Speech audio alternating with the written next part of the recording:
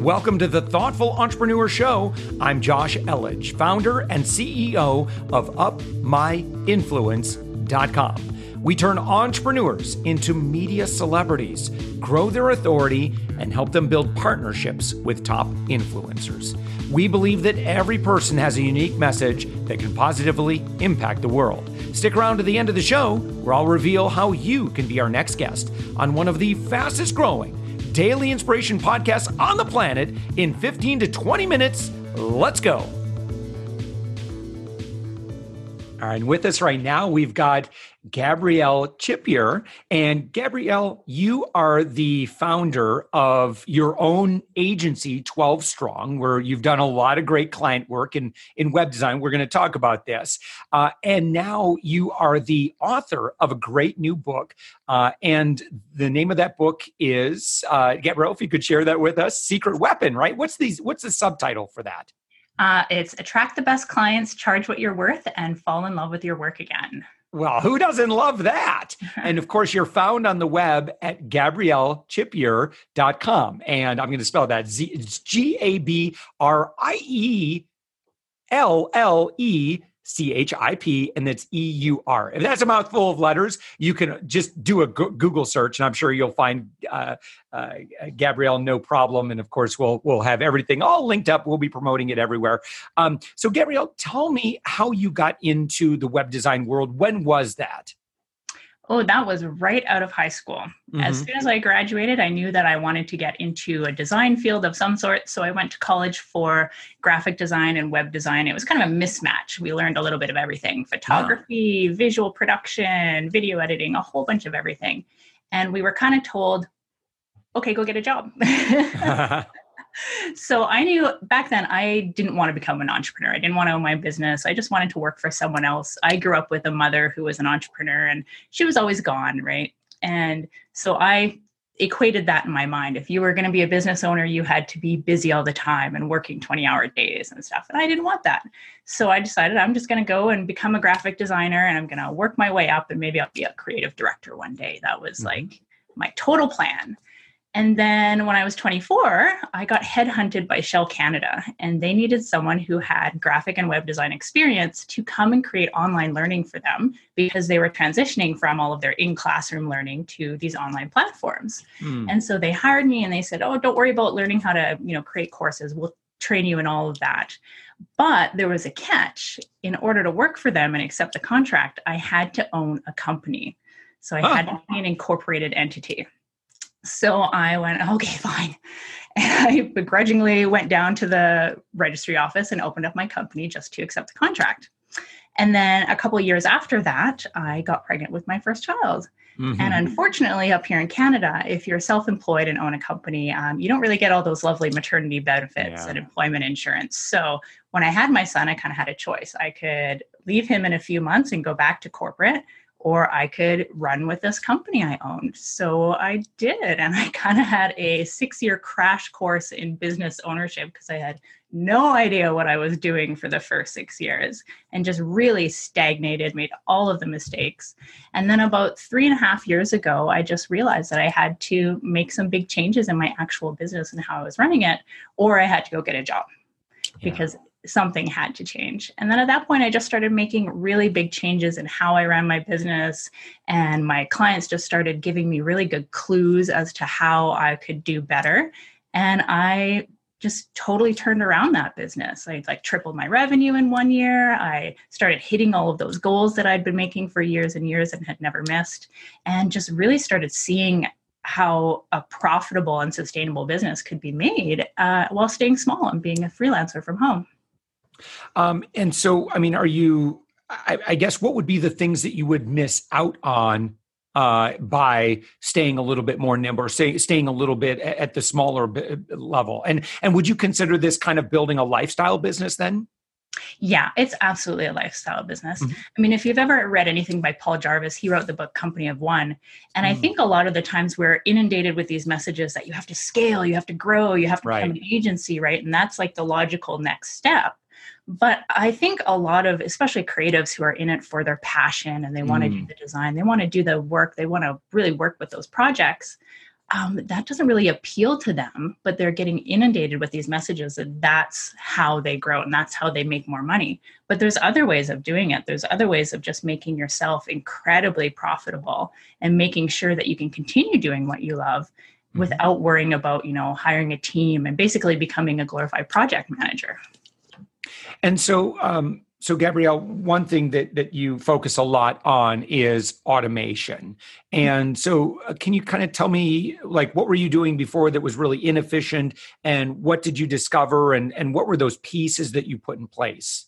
Absolutely. Yeah. And it was the kind of the classic case of the cobbler's children, because I was creating all of these marketing automations for my own clients and my business and didn't have any of them in my business. So I was making everything from scratch. I had to literally send every email, every contract, every invoice by hand. And it was just super inefficient. And then I realized that a lot of the projects that I was working on were very, very similar, creating a website or doing, a piece of design or whatever. And while the end result might be different on the front end, the back end of creating that was very, very similar. So I started creating set processes and templates and checklists and SOPs so that I could get through these projects a lot more efficient. And that really started raising my profitability as well, because I was going through the same motions over and over again in a lot faster time than if I just sat down and opened up something from scratch and had to start something completely custom every single time.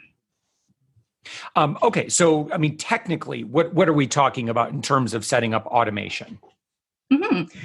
Well, technically, automation on the delivery side of clients and onboarding and stuff, I started using platforms like, right now I'm using Dubsado, and I absolutely love Dubsado. It's perfect for a freelance business.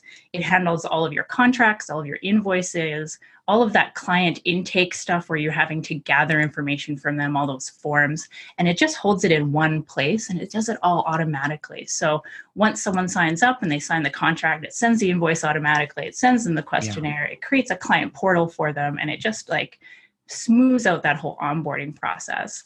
And then when it came to my actual projects themselves, like the websites that I was building, I would create templates. So they were ready-made frameworks, and all I had to do was customize them with the specifics of the design and the specifics of the features and enter the content so that I didn't have to start from scratch, and everything was almost automated. I mean, there's so many great tools now where literally you click a button and everything's set up for you. Right. So what about the person who says, I don't have time to set up all these systems. I'm too busy serving my clients.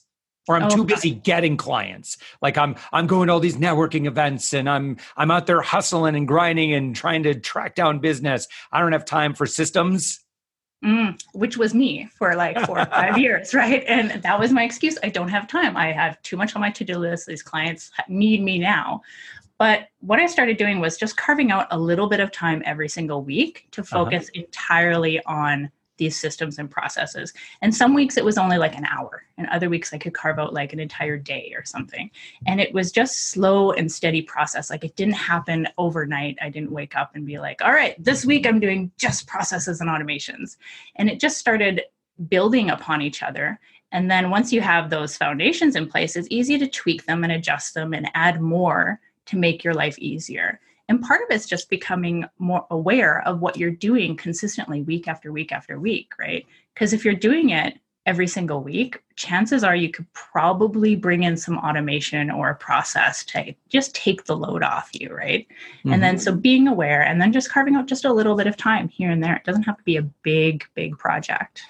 Yeah. How about the objection where someone says, oh, it just seems so overwhelming. That's too much technology. I just don't have the capacity to learn platforms like that.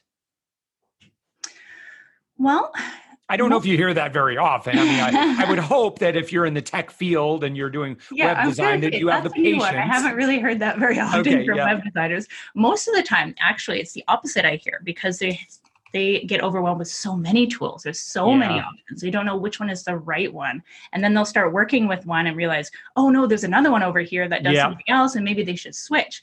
So that's more of the problem I find, especially in the tech fields. People get really shiny object syndrome and they just want to try all the new things. So with that, you really need to just stick with one, because a lot of these platforms, once you've built it out in one of them, even if you do find the new shinier tool that is going to be more, going to have more features or more integrations or what have you, it's easier to port over something that's already finished to a new platform than to recreate something from scratch because you didn't finish it in the other one. Yeah.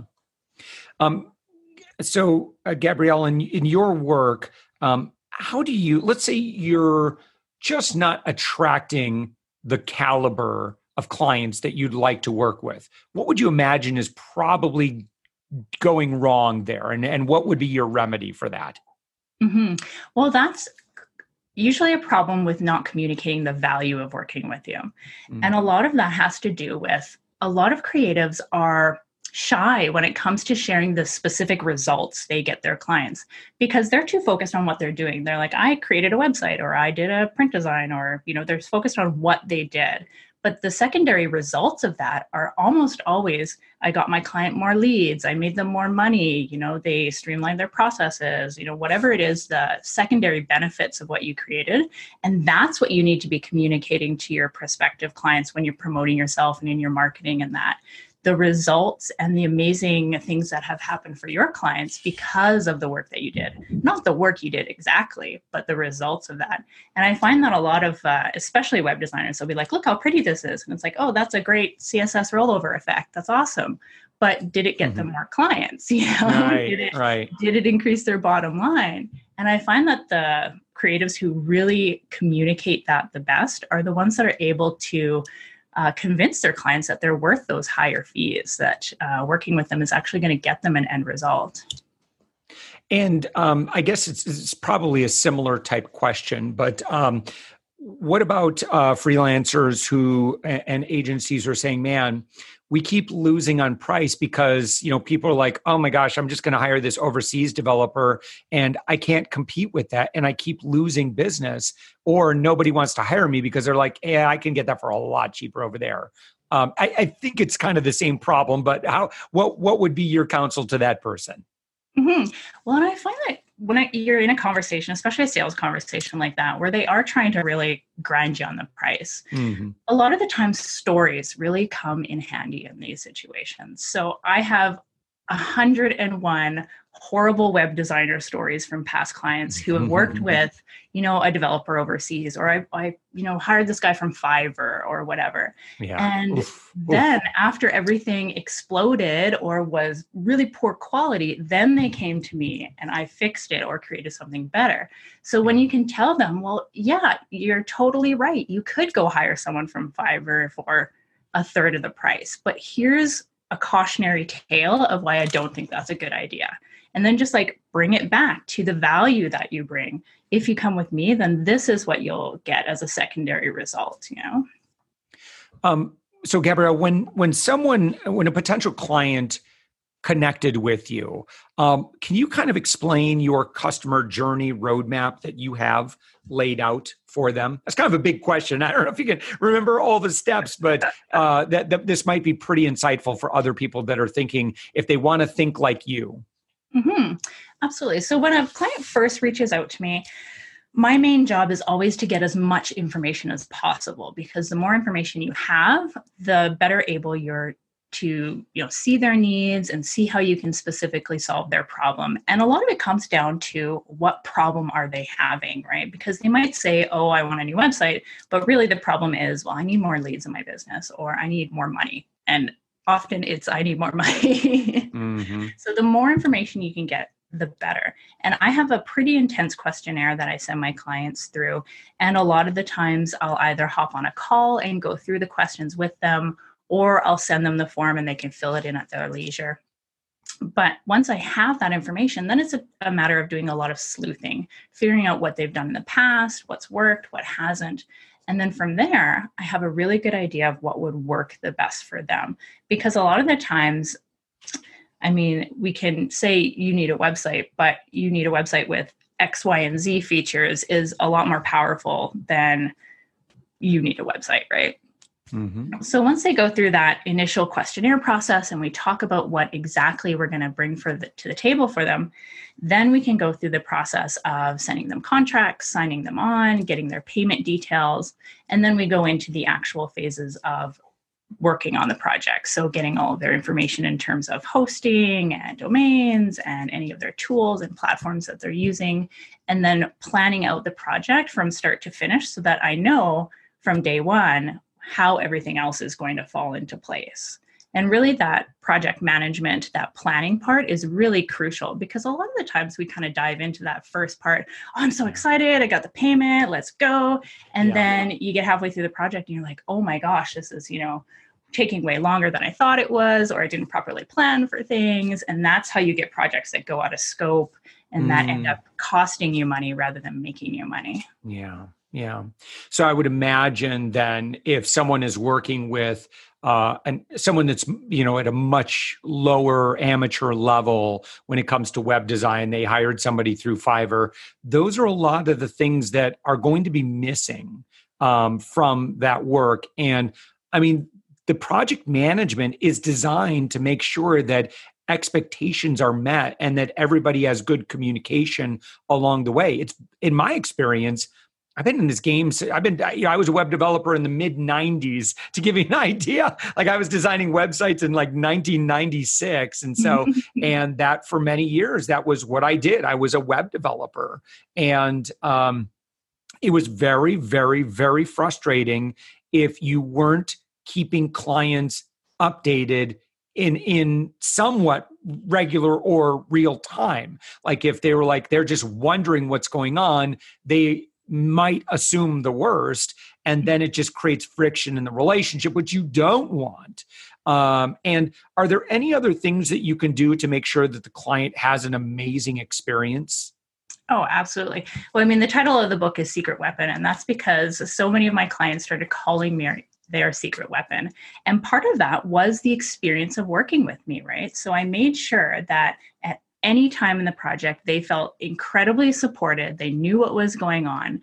And a lot of that came down to just coming out of my introverted shell and making sure that I was reaching out and connecting with them at all points in the project. And there's so many horror stories about like radio silence. Oh, my web designer disappeared, or I can't contact this person anymore, right? And it's like, where did they go, right? Like, where do these web designers go? And part of what I started instituting in a lot of my clients' projects was just weekly updates.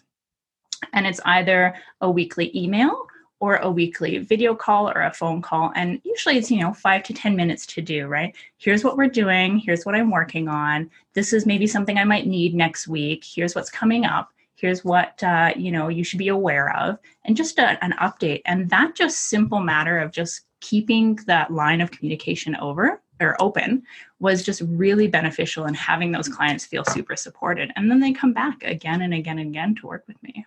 And what is your secret for creating a referral engine for your business? That was key to growing my business. When I had that kind of like cutoff moment where I needed to change things, I realized that, well, at that point, I had no money for marketing or advertising. So I had to kind of do some guerrilla bootstrapped techniques. And the biggest thing was that I had so many people that I knew, both in the industry and past clients, who loved working with me. So it made the most amount of sense to start reaching out to them and asking them for referrals to new clients. So I set up a bit of a process for it. And essentially it comes down to 3 things.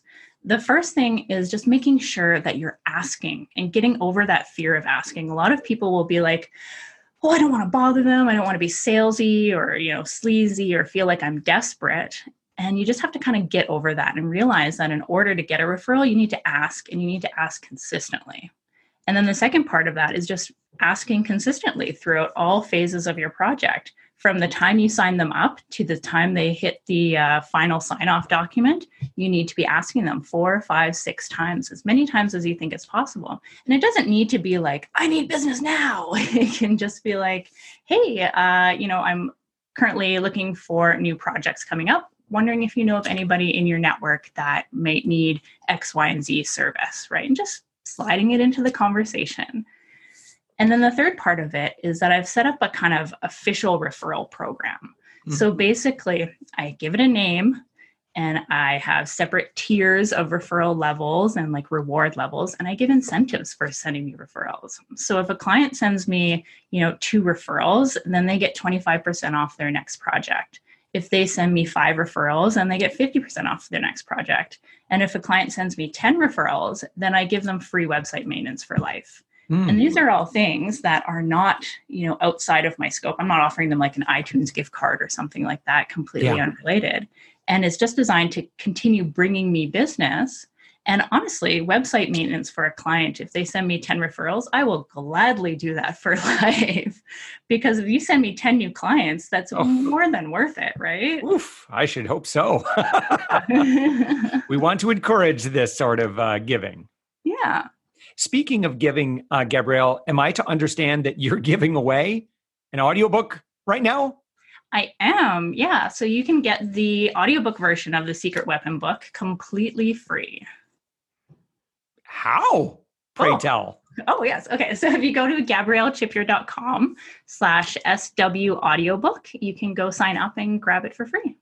So, the way I've got it up on my screen here, I've got SW audiobook. Yeah, both of them work, with and without the dash. Oh, okay, good. Phew. But again, Gabrielle Chipeur. And again, if you need the spelling, just try and Google. You'll find her. She comes up. You're all over the place, Gabrielle. And but yeah, that's a great offer. We'll send. I'll be blasting this out on social media as well, so you can get a free copy of the audiobook. I love audiobooks. That's how I love learning. Take my doggy out for a big long walk, and I love digging in. Well, again, the book is Secret Weapon. One more time on the subtitle. Attract the best clients, charge what you're worth, and fall in love with your work again.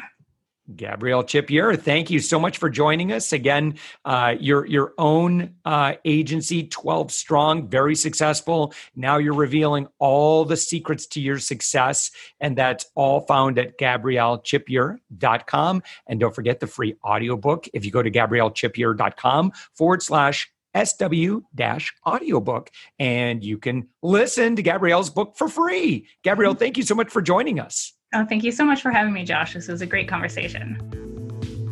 Thanks for listening to the Thoughtful Entrepreneur Show. If you are a thoughtful business owner or professional who would like to be on this daily program, please visit upmyinfluence.com/guest. Now, if you've got something out of this interview, would you share this episode on social media? Just do a quick screenshot with your phone and text it to a friend or post it on the socials. Now, if you do that, tag us with the hashtag UpMyInfluence. Each month, we scour Twitter, LinkedIn, Facebook, and Instagram.